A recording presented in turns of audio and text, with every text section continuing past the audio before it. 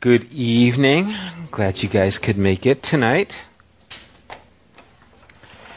We are continuing in Romans, and today we are going to be in Romans chapter 9. And really 9 through 11 is a section, but we cannot cover that section. And it's going to do all we can to kind of get through 9. I don't want to go on too long, so we'll see how far we get as we go through this. But a couple of things that we need to just keep in mind as we're dealing with this chapter. We want to remember the righteousness of God, and what the righteousness of God was his covenant faithfulness. Remember early on in the book of Romans where it says the righteousness of God, we are careful to explain that it's not about our righteousness or the righteousness that God gives us, but it's about God's righteousness. And what does that mean when we say the righteousness of God? Does he always do what's right? Well, it was he did what was right according to his word, according to what he was promising. And so this is the term that we're going to keep in mind, is the covenant faithfulness. Because we're going to find that the covenant faithfulness is something that is very much a part not only of this book, but of the New Testament overall. Most of the time when you look at commentaries and how they divide the book of Romans, they will have an introduction, which is pretty typical of Paul. This one is a little bit more extensive. And then they'll want to break it apart to this sin, the area of sin where all have sinned. And then they talk about justification through faith. And then they talked about sanctification. And then they'll go to chapter 12 and talk about ethics. But chapters 9 through 11 in a lot of commentaries seem to be an aside. Paul is just talking about something. It's a little appendix. It's one commentator even said that it's like a sermon that Paul had that he kind of threw in there. I don't know how you would know something like that, right? How do you know? Yeah, I just happen to have another sermon. Here it is. But really, I think as we've been talking about it, we're going to see that these chapters are connected very much to what Paul has been talking about and building on. That it's not an aside, that it really is central to what he is trying to deal with. Remember, he is talking about how God has used the Jewish people, but he's used them in a very specific way, and addressing the Jewish people, he wanted them to understand that God has opened the door to the rest of the world, to the Gentiles, and he wanted the Gentiles to know that you need this historic connection to the Jewish people, that they are to be connected. For it is the power of God to everyone who believes, to the Jew first, and also to the Gentile. And it's to the Jew first because that's who God made that covenant with, was Abraham. And it's now also with the Gentiles. And we talked about that passage. To the Jew first, and in the same way to the Gentile. It's not like we're secondary citizens because we're Gentiles, but the Jews are primary citizens. There is neither Jew nor Greek. God is not a person showing favoritism. And that's important to keep in mind because we're going to really capture that in chapter 11. Last week at the end of chapter 8, it ended on this high note that nothing can separate us from the love of God that is in Christ Jesus. And the end of Romans 8, he's really come back to the same point that he had made in chapter 2, verses 25 through 29. What if there is this new covenant people? People who are not limited by race, people to whom God has been at work in through the Spirit, and he has written his law on their hearts, even though they're not circumcised. And so this kind of theme that he's been talking about, these who are the true people of God, we see that exclaimed at the end of chapter 8. That nothing can separate us from the love of God. Why? Because we are those who are circumcised in our hearts. A person is not a person who is Jew, one outwardly, nor is a circumcision merely outward and physical. No, a person is a Jew who is one inwardly. A circumcision is circumcision of the heart by the Spirit, not by the written code. Such a person's praise is not from men, but from God. That's chapter 2, verses 28 and 29.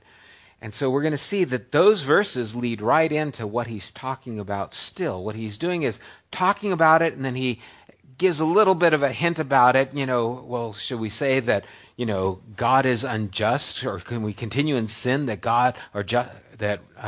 grace may abound? God forbid. But he doesn't expound on it. Well, now he's expounding on it more, or he's going to.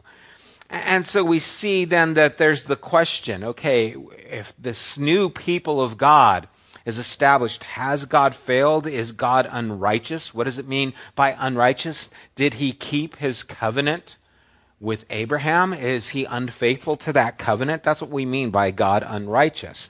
How can God hold these Jewish people responsible to their keeping of the law if now he is abandoning that for this new people? And so we see these questions take place in chapter 3, verse 1. What advantage is there of being a Jew? Or what value is there in circumcision? He asked that question, and he said, a lot in every way, and then he didn't expound on it. He's going to expound on it. And so we see this building up to get to a place where he's really having to deal with the Jewish people, who they are, and what is their purpose in the plan of God. We saw chapter 7, the end of chapter 7. He really spoke a lot as if he was a Jew, having to deal with his position. And then in chapter 8, we move to where he is now in Christ. We saw the frustration of chapter 7, and we saw the fulfillment and now the relief, the freedom that we have in Christ in chapter 8. How there was the law of sin and death, and that has been fulfilled for the law of life and peace. And that's what he said in chapter 8, verse 2, because through Christ Jesus, the law of the Spirit who gives life has set you free from the law of sin and death. And so we see the contrast of a law of sin and death and the law that is of the Spirit of life. And so although the people of God are not defined by their ethnicity and the works of the law, and remember the works of the law are primarily those things that identify them as Jewish: circumcision, the Sabbath, the purity laws, food laws, and those things. Here the same set of questions are addressed. In chapter 9, we see these same things coming up, but more intensely. Before, the answers were brief, not real explanatory, but now he's going to go in depth into these areas to explain them. In chapter 3, he talked about the righteousness of God, that covenant faithfulness of God, that it was revealed through Israel's ethnic history. It is not revealed through Israel's ethnic history, but that the Messiah has been true and is the faithful Israelite. Abraham's promises have all come true in Christ. And so he's mentioned that before, but he's going to explain it a little bit more. The same thing in chapter 7, all the way to chapter 8, verse 11. God has in Christ dealt with the problem of Israel according to the flesh, and specifically Israel according to the flesh that was defined by the law. Remember, we saw that the law illuminated sin. It made it evident. It brought it about. It increased it, he says. We talked about why did the law make sin increase? Because it highlighted it. It helped everyone to see, and that's something that he's continuing on. Chapter 9, Paul is back at that same point theologically, and even, I would say, emotionally. Because all the privilege and entitlements of Israel are given to the people who are in Christ. And again, what most commentaries seem to miss from chapter 4 to chapter 8 is that Paul is taking one after another all the privileges of Israel and saying, these all now belong to the Messiah, and through the Messiah, they belong to the Messiah's worldwide family. He is not saying that God is giving Israel's identity now to the Gentiles. We are not given the position of Israel. The position of Israel was fulfilled in Jesus. It is that we are now given or made the true people of Israel. We are seen in Christ. Those who are in Christ share in the inheritance in those Jewish privileges. And that's why he ends those who he predestined, he called; those who he called, he justified; those who he justified, he glorified. Those are all the privileges of Israel that are now ours in Christ. And so this is where we take up. This is where we jump into the story. And chapter 9 through 10 is telling the covenant story of Israel from its beginning through its ending. And I want to kind of go through this to give us an idea of what is on the horizon that Paul is talking about, and then we'll break it down a little bit more. But he starts off with the call of Abraham in chapter 9, verse 7. Then quickly he goes through Isaac and Jacob, and each time showing that there is a distinction being made between one brother and another. Right? Isaac, Ishmael, Jacob, Esau. Then in verse 14 we find that we're in Exodus, and we're talking about Moses squaring off with Pharaoh.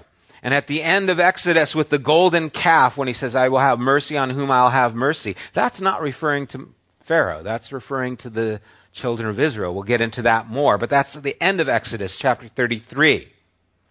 We move quickly to the sins of Israel that led to exile, and to the prophetic passages that deal with exile and restoration, which is the end of chapter 9, where he quotes Hosea and he quotes Isaiah.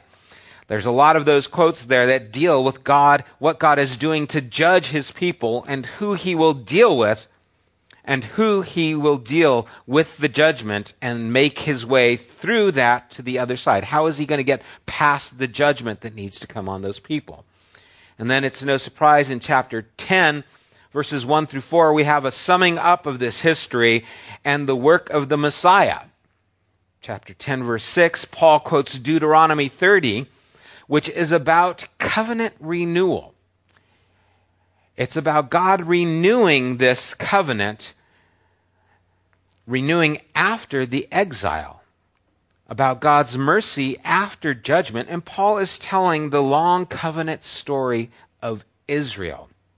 Chapter 10 moves on to say that the Gentiles are now going to come into this extraordinary being welcomed into this covenant and into the family of God. And so we see in chapters 9 and 10 really Israel's covenant story with God from the very beginning to the bringing in of the Gentiles. And by the end of chapter 10, Paul has told the whole story in a strange and almost cryptic way, but one that resonates with the main way that Jewish theology was understood. And that was through story. Remember when we went through Genesis, we talked about how this isn't a theological book, but theology is all throughout the book. And we see that story was the main way that the Jewish people of Paul's time would deal with theology, through the story. We saw that with Stephen in chapter 7. When he was being stoned to death, he started discussing and revealing those things. First, Israel's constant rejection of their leaders, how God would send the prophets and they would reject them and they would kill them. And second, that the temple was always a temporary thing, that God was not going to dwell in the temple, but instead has brought the Messiah, Christ. And so this isn't something new, the way he's talking about it. And you see, this is where I think the problem comes in, is a lot of people read the book of Romans and we read it from our mindset, and we make the conclusions that he's talking directly to us. And then we lose the historical content of how the Jewish mind would hear Paul, see these passages, and connect to them in a very distinct and decisive way. And if we fail to do that, then we come up with some just abstract understandings of what Paul is saying. And he's not saying those things at all, as I hopefully think we'll understand. And so, chapter 11 then comes after this idea. If Paul is dealing with this something new in his own way of dealing with this Jewish story in a Jewish fashion, telling the story of Abraham through Exodus, through the exile, through the Messiah, to the covenant renewal, and then the gathering of the Gentile people. If that's happening in chapters 9 through 10, chapter 11 is the big so. What are we going to do about Israel according to the flesh? And he's summing up those things, and he's leading us to that way and up to that point. And so, let's read verses 1 through 5 of Romans chapter 9. I speak the truth in Christ, and I'm not lying. My conscience confirms it through the Holy Spirit. I have great sorrow and unceasing anguish in my heart, for I could wish that I myself were cursed and cut off from Christ for the sake of my people, those of my own race, the people of Israel. Theirs is the adoption to sonship. Theirs the divine glory, the covenants, the receiving of the law, the temple worship, and the promises. Theirs are the patriarchs, and from them is traced the human ancestry of the Messiah, who is God over all, forever praised. Amen. And so Paul starts off with his grief, and he says theirs, and he's referring to Israel. He's talking about his kindred people. Theirs is exactly the adoption. The adoption is what? That was Israel's privilege. He talks about adoption in chapter 8 twice. He mentions it. It was their privilege. It's now in Christ that who belongs, anyone who is in Christ is now a son of God. It is a privilege that is now given to theirs. And so he talks about what is theirs, their adoption. He talks about their divine glory. What is the divine glory? Remember we talked about the divine glory. The divine glory, the glory was given to Adam to have dominion over the earth. The glory which was Adam's, which was then imparted to Israel, because who was supposed to deliver us from Adam's curse? Abraham. The children of Israel was then to bring about this. And so we see that then was to being Abraham, they were called to bring the healing agents for the world. Those he called, okay? He justified and then he glorified that divine glory. The glory which was Adam's, which was Israel's, which is Christ's and his people. The covenants. He talks about the covenants, and we saw that in chapter 4 was based completely on Genesis 15. It was about the covenant. That was the chapter. Well, those were to the Jewish people according to the flesh. That belonged to them. And so we see that he is dealing with these specific people, and that's why Romans 7 makes so much sense. Why are they so frustrated? Because these things belong to them, but they don't have the inheritance. They're still in exile. I'm still in this place. Even though I am doing what I know I should do, I find this law within me. That is my members, my flesh. So I have an understanding of God, but with my flesh, I'm still in this exile. I'm still lost. Who can deliver me? Well, we have to get there. We have to get to Christ. But these things right now are all identifying the nation of Israel and their condition and their situation. We see the temple worship that was theirs. That idea of temple worship is something that we saw in Romans chapter 3. There is one God. Hear, O Israel, the Lord our God is one. He is the Lord. And that was given to them. We see that God's promises to them, the patriarchs, Abraham, Isaac, and Jacob, and the Messiah, those are all promises that belong to the Jewish people. So you find out what's true about Israel. You want to find out what's true about Israel? Here are their privileges, and these belong now to the Messiah and his people. If you want to know what belongs to them, what are those privileges? Here they are.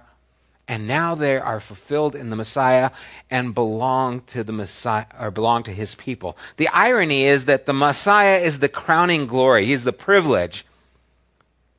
But who is this Messiah? Well, we know it's Jesus, of course, but he's the Jewish Messiah, according to the flesh. But the flesh never has the last word with Paul. It's never where it ends. It always ends on the Spirit. In Pauline theology, he has to bring it to this area of the Spirit. And he has to come in the likeness of sinful flesh, the Jewish Messiah. He has to come in the likeness of the Jewish people, in the likeness of Israel. And he is born the pain, the guilt, the grief, the flesh, in the flesh, and is dealt with on the cross all these things, and now is made alive in a life-giving Spirit. And so all the privileges of the Jewish people have been put in Christ and are now part of those who belong to Christ. But it was the Jewish Messiah. All your privileges were in him. And now, if you are not in him, those privileges don't belong to you. And so he is brokenhearted. I could wish for my people's sake that I myself would be accursed, cut off from Christ for the sake of my people. Remember that, because that's going to come into play a little bit later on as well. See, though he came in the likeness of Jewish flesh, he is God over all, which he concludes with, who is God over all, forever praised. So he is the Messiah of the Jewish people, but he is God over all, Jews and Gentiles, praised forever. And so Paul is now cracking the door open. He is God over all, not over just the Jewish people, but over the Gentiles as well. And he's helping them to understand the position they are in now because of Jesus.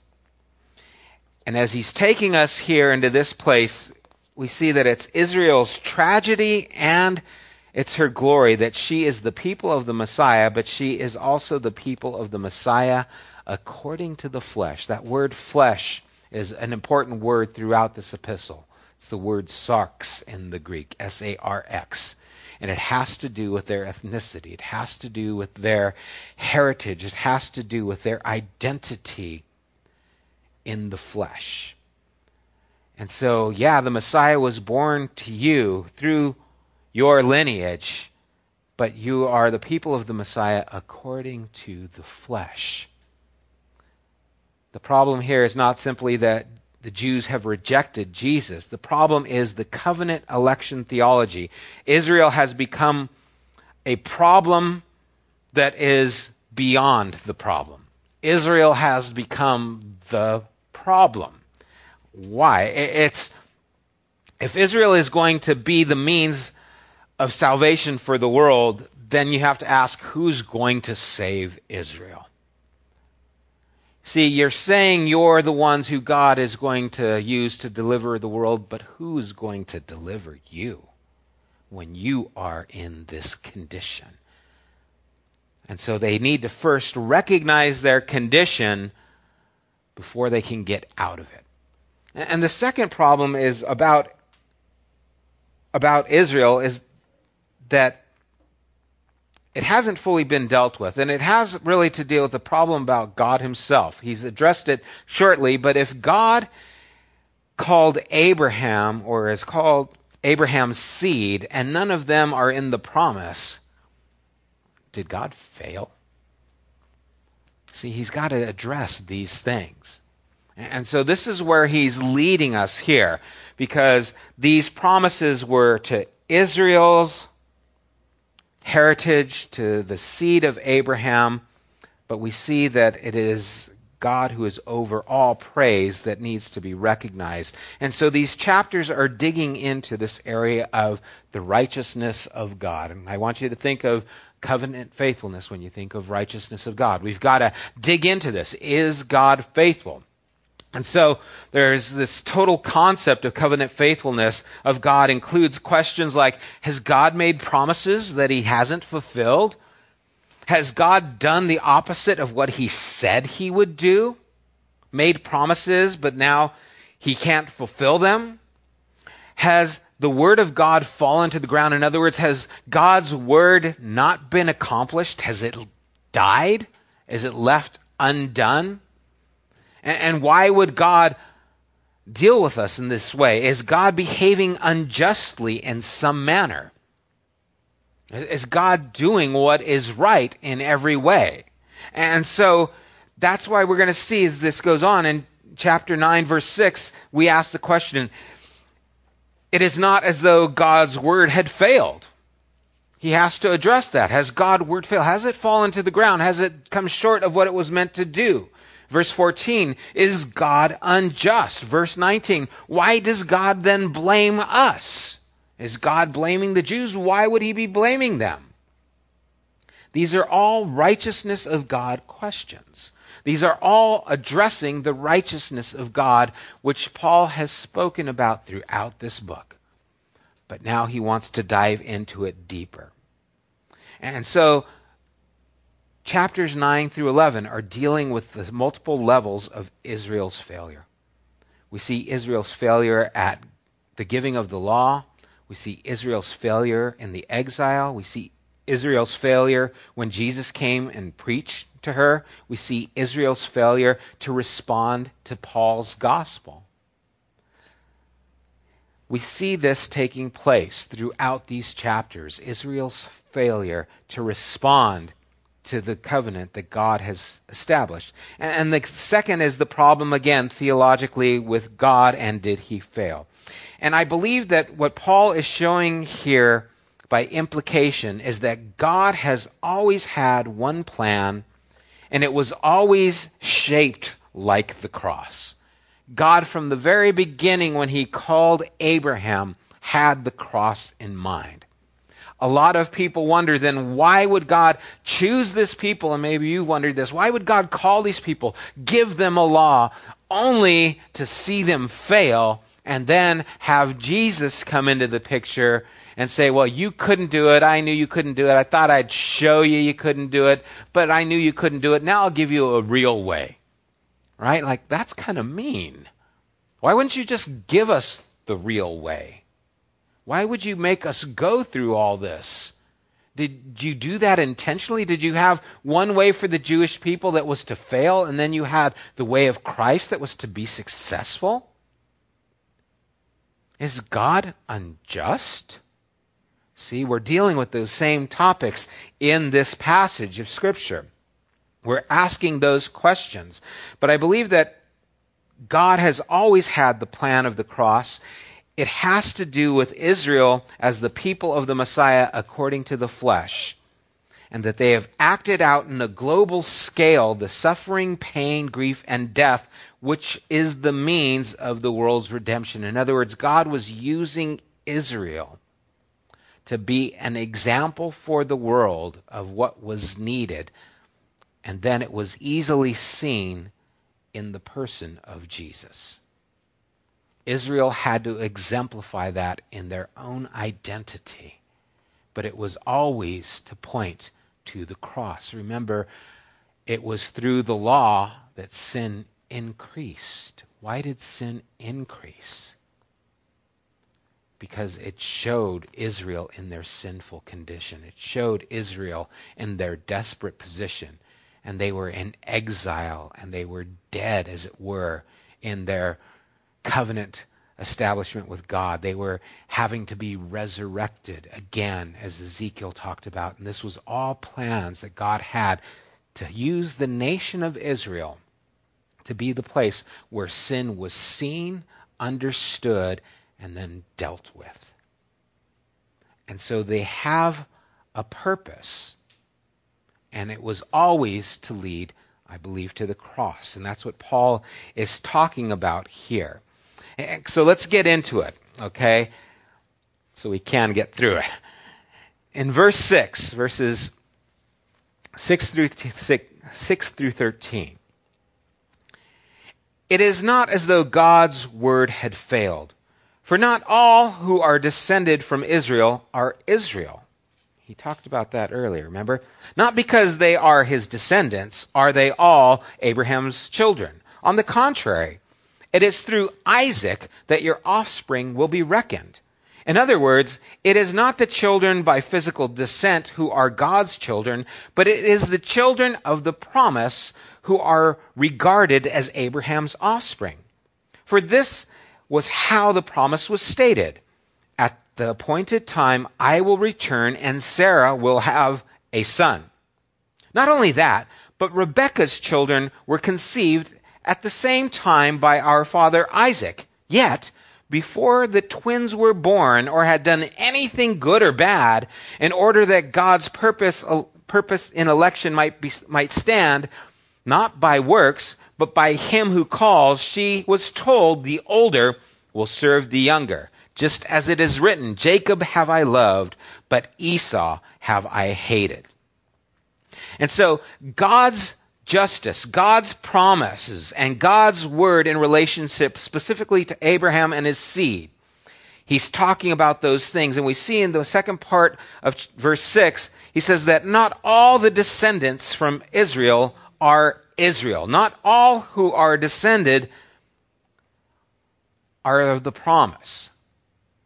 What's he saying here? What's he trying to get through? Well, he tells us. Nor because are they all his descendants, his seed, okay? Are they all Abraham's children? On the contrary, it is through Isaac that your offspring will be reckoned, not Ishmael, right? So not everyone who was born out to Abraham automatically gets into this covenant family. They don't all, just because they're born of Abraham, belong to the promise. God was selective at the beginning.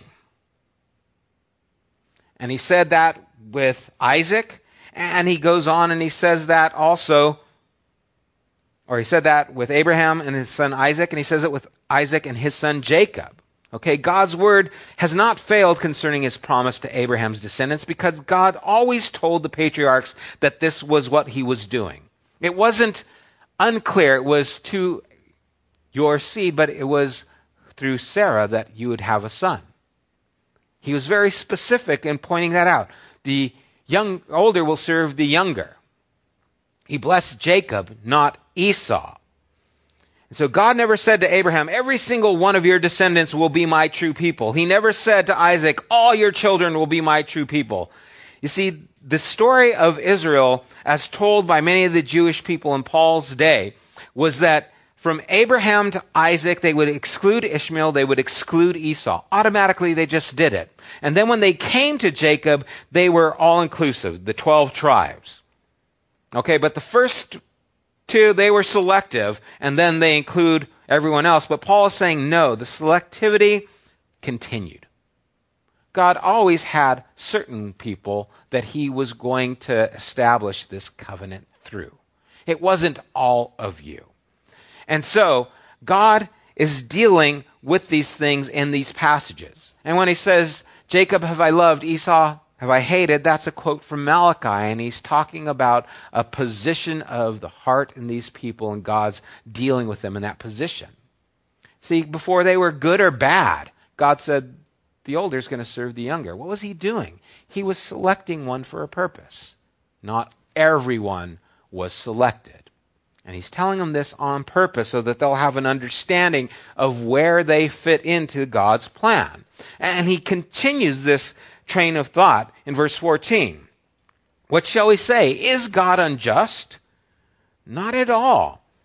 For he says to Moses, I will have mercy on whom I have mercy, and I will have compassion on whom I have compassion.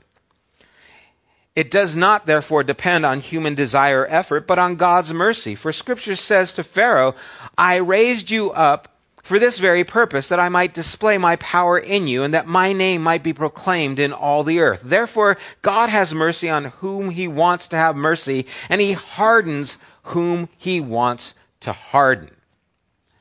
So he says God is hardening Pharaoh's heart in order that he might make on behalf of his people this great act of redeeming judgment to be proclaimed to all the earth, it says in verse 17. God was going to harden Pharaoh's heart so that he could deliver this people. What is Paul intending for the hearers, his readers, to hear? What is he wanting them to understand? You see, we read this and we think of it as arbitrary. God likes some people and he doesn't like other people. Or that's how it's been portrayed. God chooses some, but he doesn't choose others. At least in a Calvinistic frame of thought.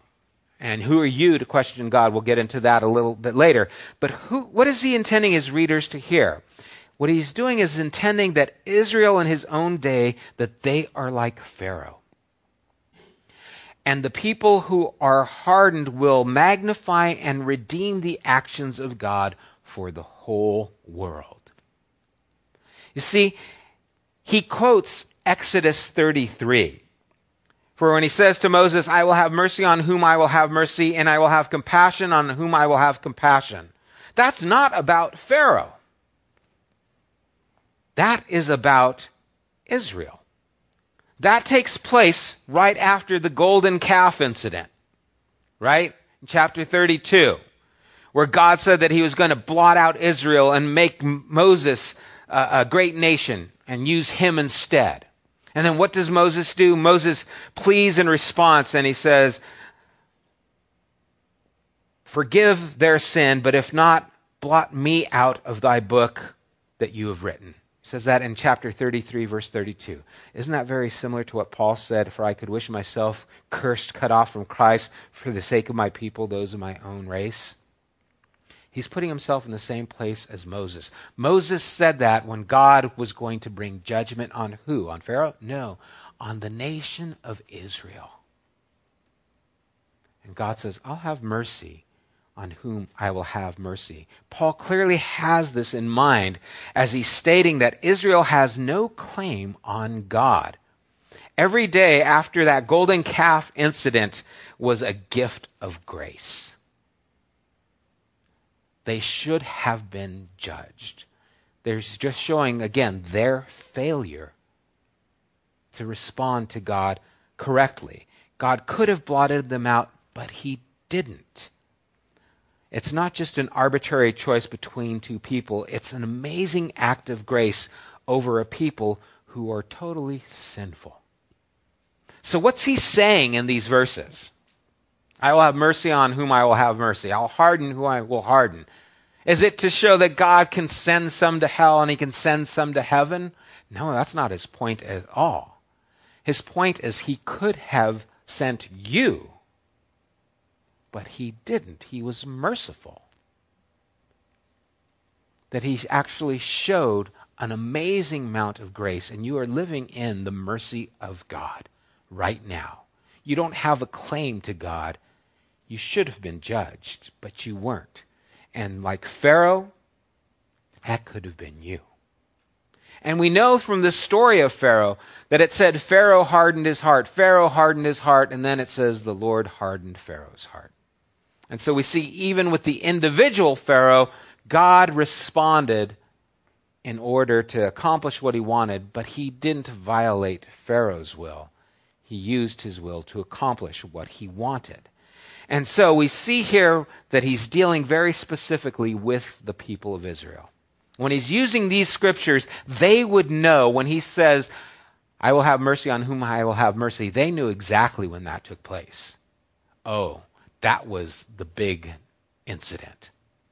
That is when we blew it. That's when God pulled us out, delivered us, and we betrayed him. And the law, the first act of it was to condemn us. But God showed mercy. And so it shows, again, not an arbitrary incident with two people, but it's showing how God is dealing with the nation of Israel. He builds on that even further. Verse 19. One of you will say to me, then why does God still blame us? For who is able to resist his will? But who are you, a human being, to talk back to God? Shall what is formed say to the one who formed it, why did you make me like this? Does not the potter have the right to make out of the same lump of clay some pottery for special purposes and some for common use? What if God, although choosing to show his wrath and make his power known, bore with great patience the objects of his wrath prepared for destruction? Keep in mind, who do you think he's talking about here? It's not just, Joe down the street. Sorry, Joe. Some other guy down the street. He's not just talking about any random person. Who do you think he's talking about here?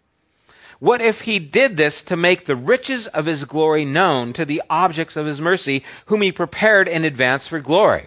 Even us, whom he also called, not only from the Jews, but also from the Gentiles, as he says in Hosea, I will call them my people, who are not my people, and I will call her my loved one, who is not my loved one. And in the very place where it is said to them, you are not my people, there they will be called children of the living God.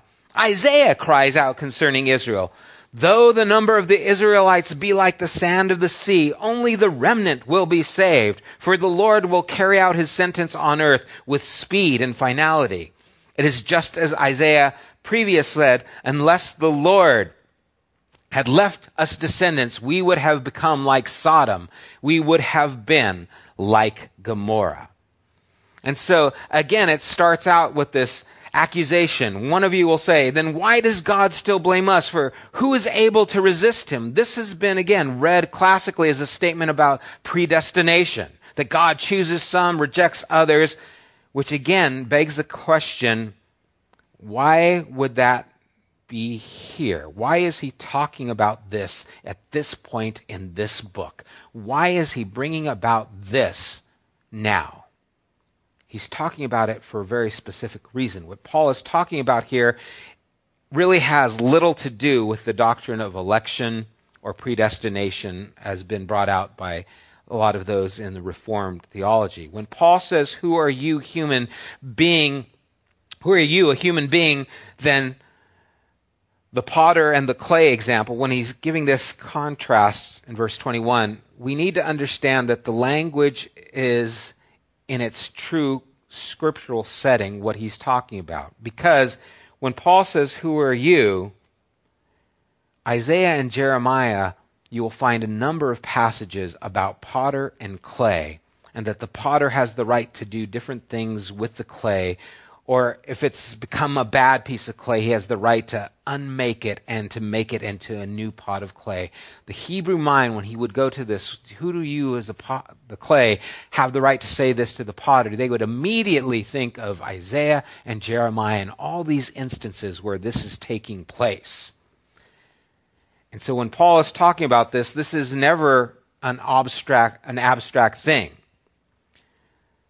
As you find in Isaiah and Jeremiah, you see these passages where God is doing something new out of that same piece of clay. This is never just a doctrine that God is playing games with human beings, but that God has the right over Israel, his covenant people, to send her into exile and to return her from exile and to renew the covenant that will be unlike anything she ever imagined.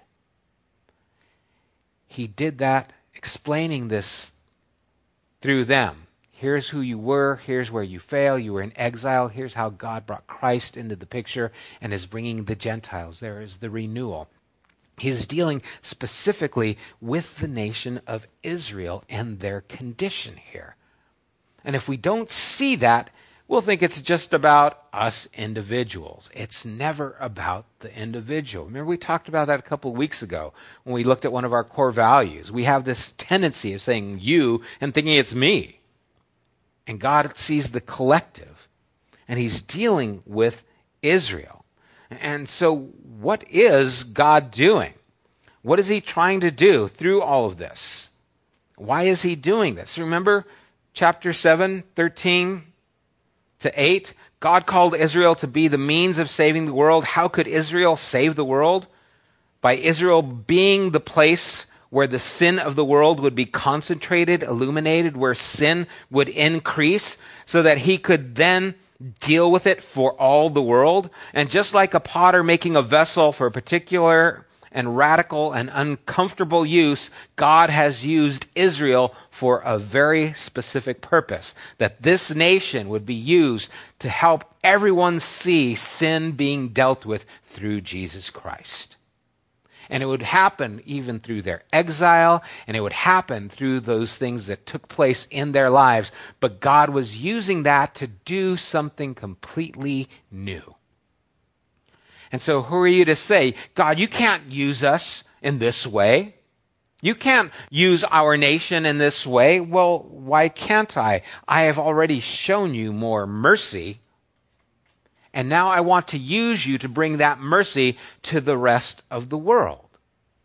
See, if we lose the context of what Romans is trying to do, we get into these asides where it means less than what it's supposed to mean. This never means that God wants to send some people to hell or chooses to send some people to hell. What this is really talking about is God has chosen the nation of Israel so that through them he could work and manifest the promises that he has made to deliver and bless the whole world.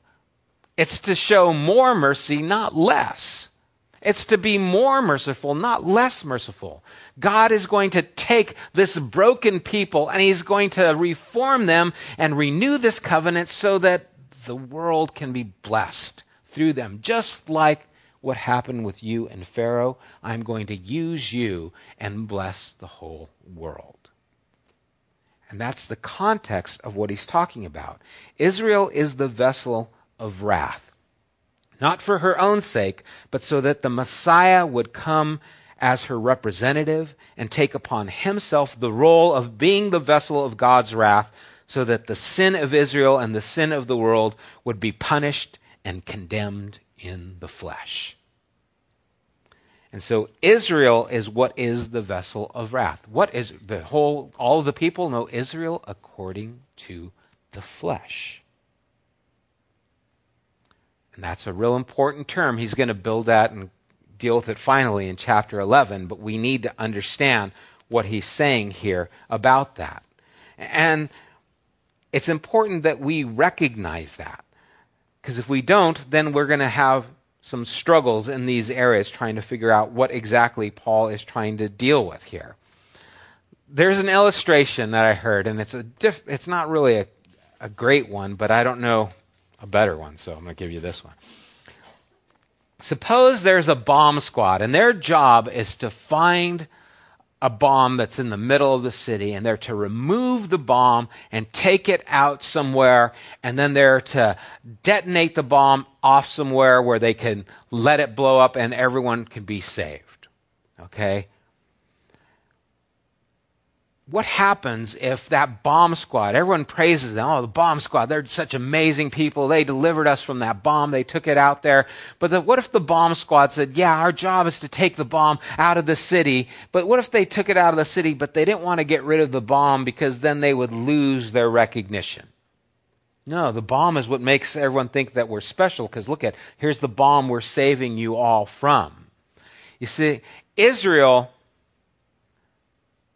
was chosen by God to be the bomb squad.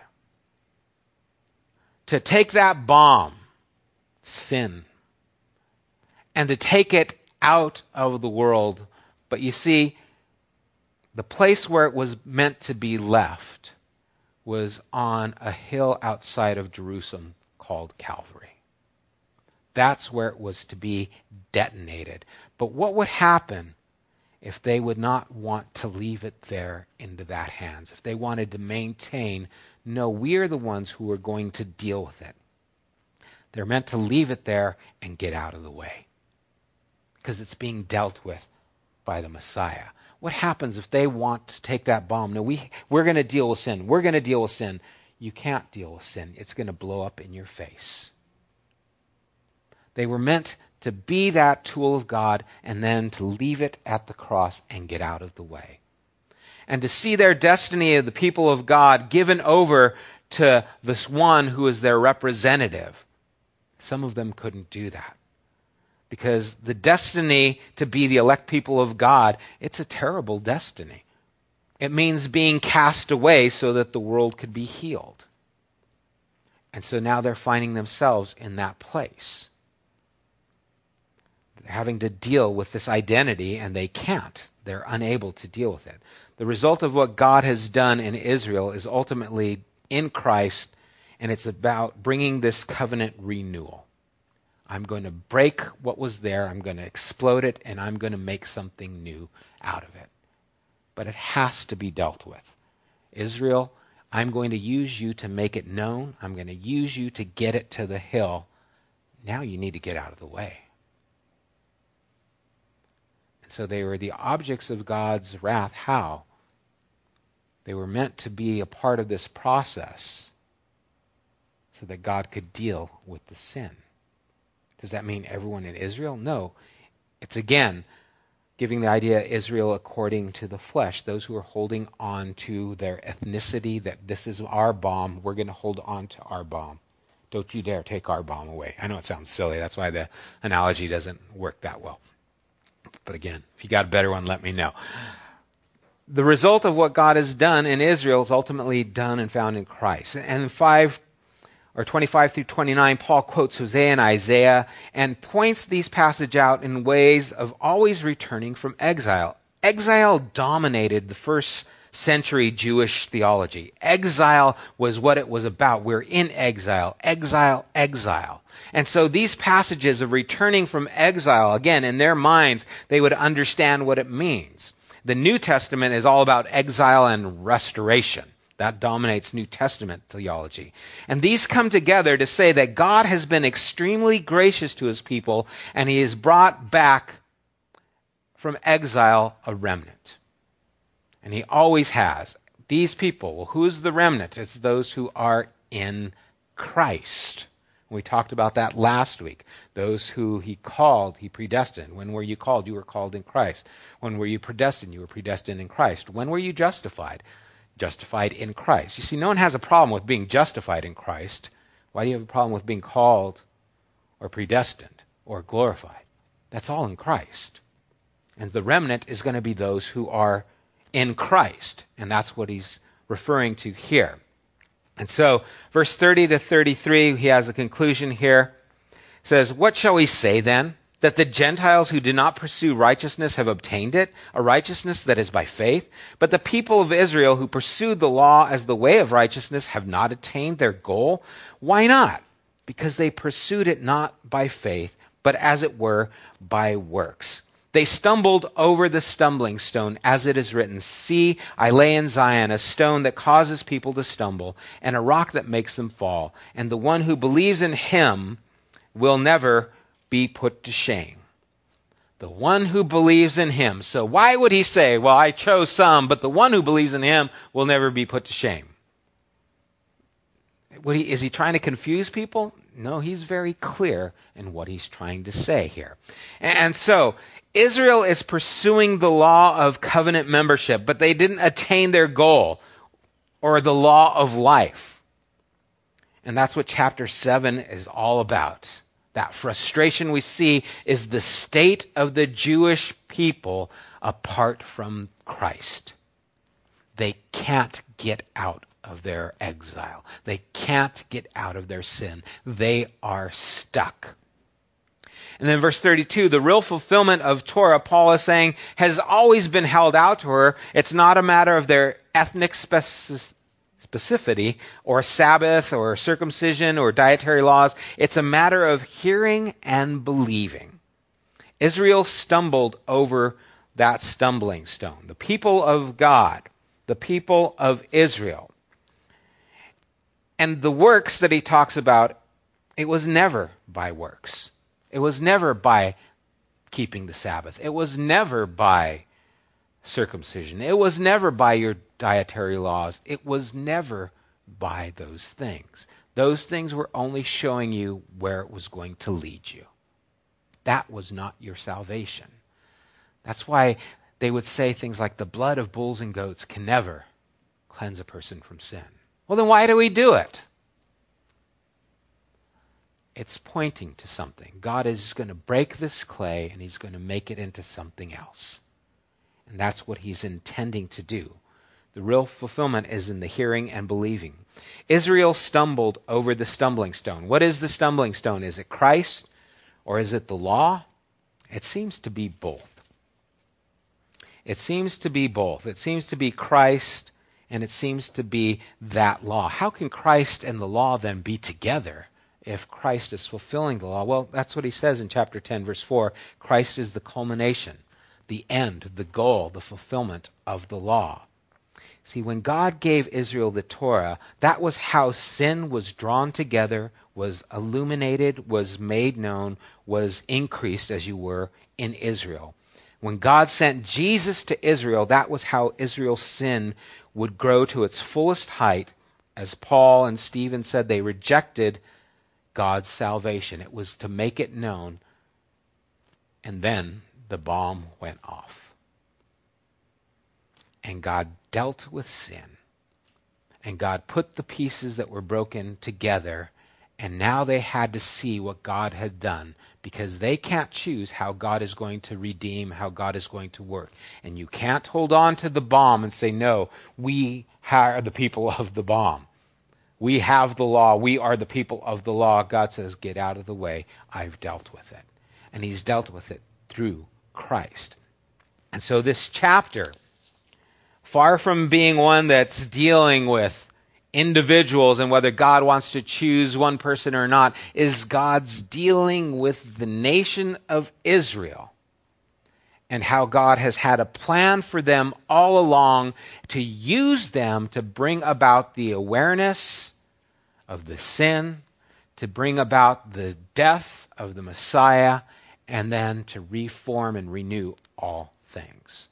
That's what he's talking about, which is different than maybe some of the things that you may have heard or thought of about this passage, because it ends this, the one who believes in him will never be put to shame.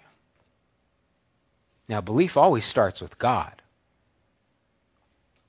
but we all have the potential. And so that's how he's dealing with this chapter. Any questions about this?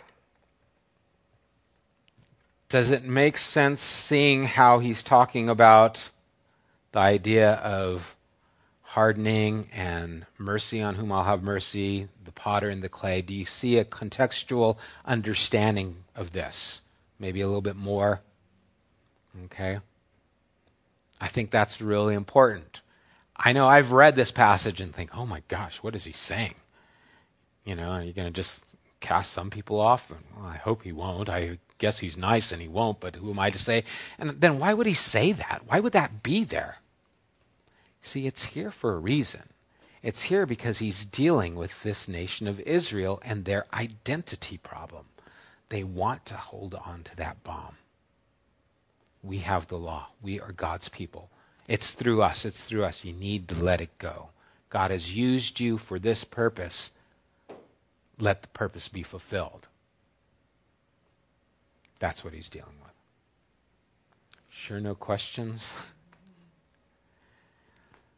I hope I made it clear, because, man, it's trying to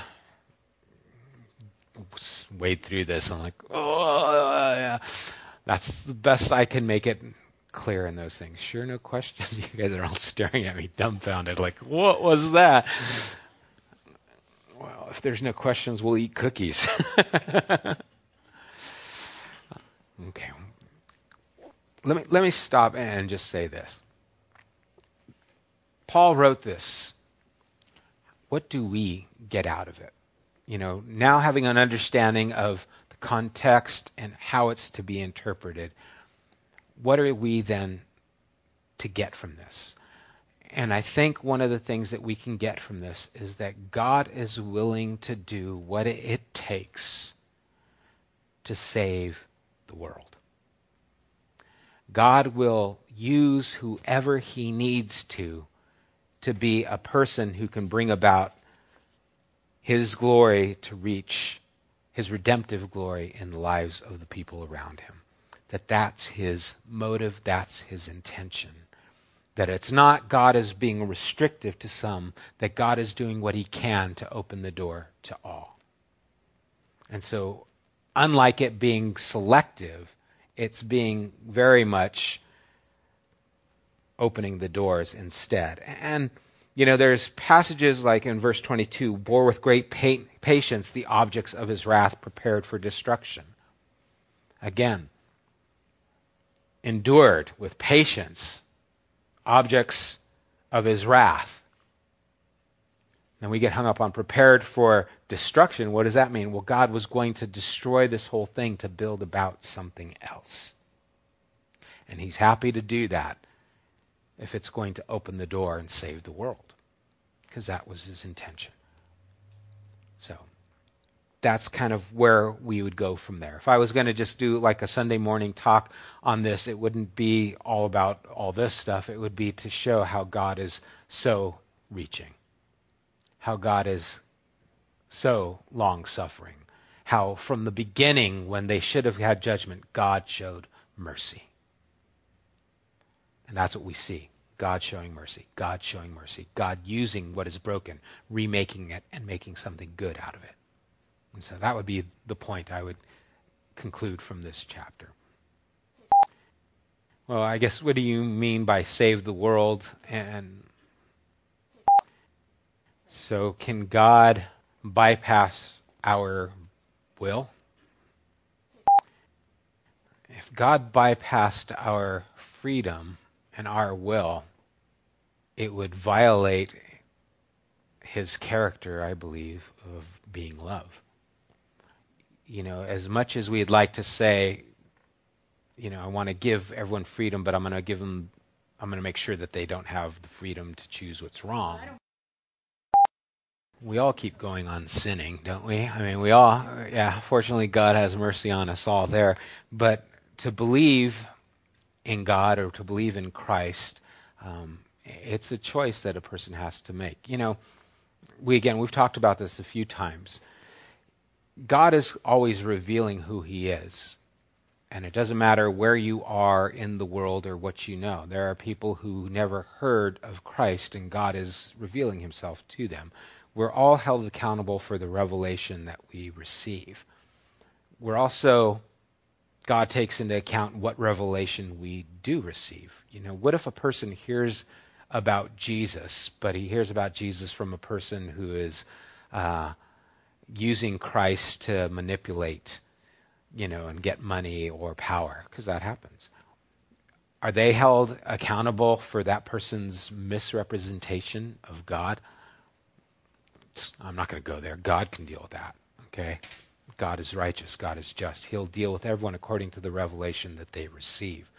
And so we're all responsible for that revelation that we see. But the clearer the revelation of Christ, the clearer the decision should be to follow after him, because that is the representation of who God is.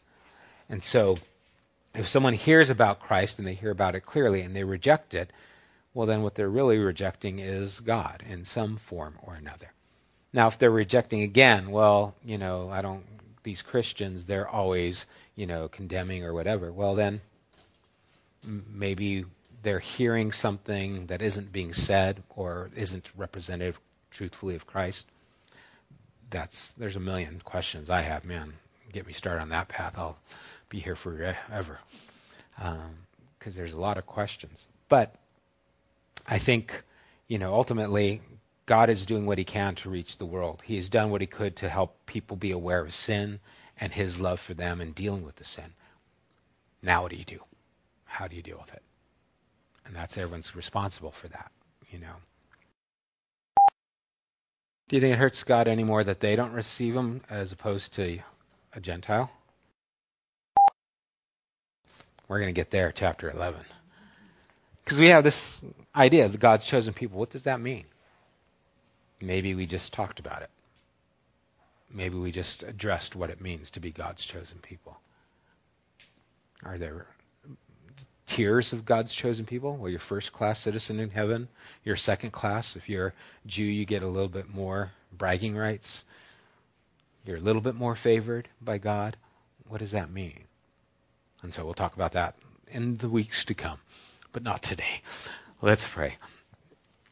Lord, I pray that this time has been helpful to understand this passage of Scripture, Lord, and how you are using story to bring about an understanding, and how this theology would have been well understood at Paul's time, especially for the Jews who would be hearing these examples and putting the pieces together. When they hear Pharaoh and they recognize you delivered them, and then they hear that you actually had mercy on them as well after the golden calf, and they see time and time again you talking about bringing this renewal, restoration back from exile. And as they hear these things, they start to put the theology of what is being taught here through these stories. And may we recognize that in these stories, what you are doing is showing that you are reaching, that you are merciful, that you have broken and put back together for the purpose of renewal, to fulfill what you have promised. You didn't say that every one of Abraham's children would be part of this inheritance. You were specific. There would be some. It would be the younger. It wouldn't be the older. It would be the one of promise, not the one of the flesh. And through these stories, you were telling another story. You were revealing your theology and truth. And so as we continue to look at these things, help our minds to be able to reach out and understand the frame of thought that was taking place at the time, so that we can get a grasp, even if it's just a gist of what you were saying and trying to speak to the people then and to us. And I pray that these truths would be clear and importantly understood and applied to our lives. And we ask it in Jesus' name. Amen.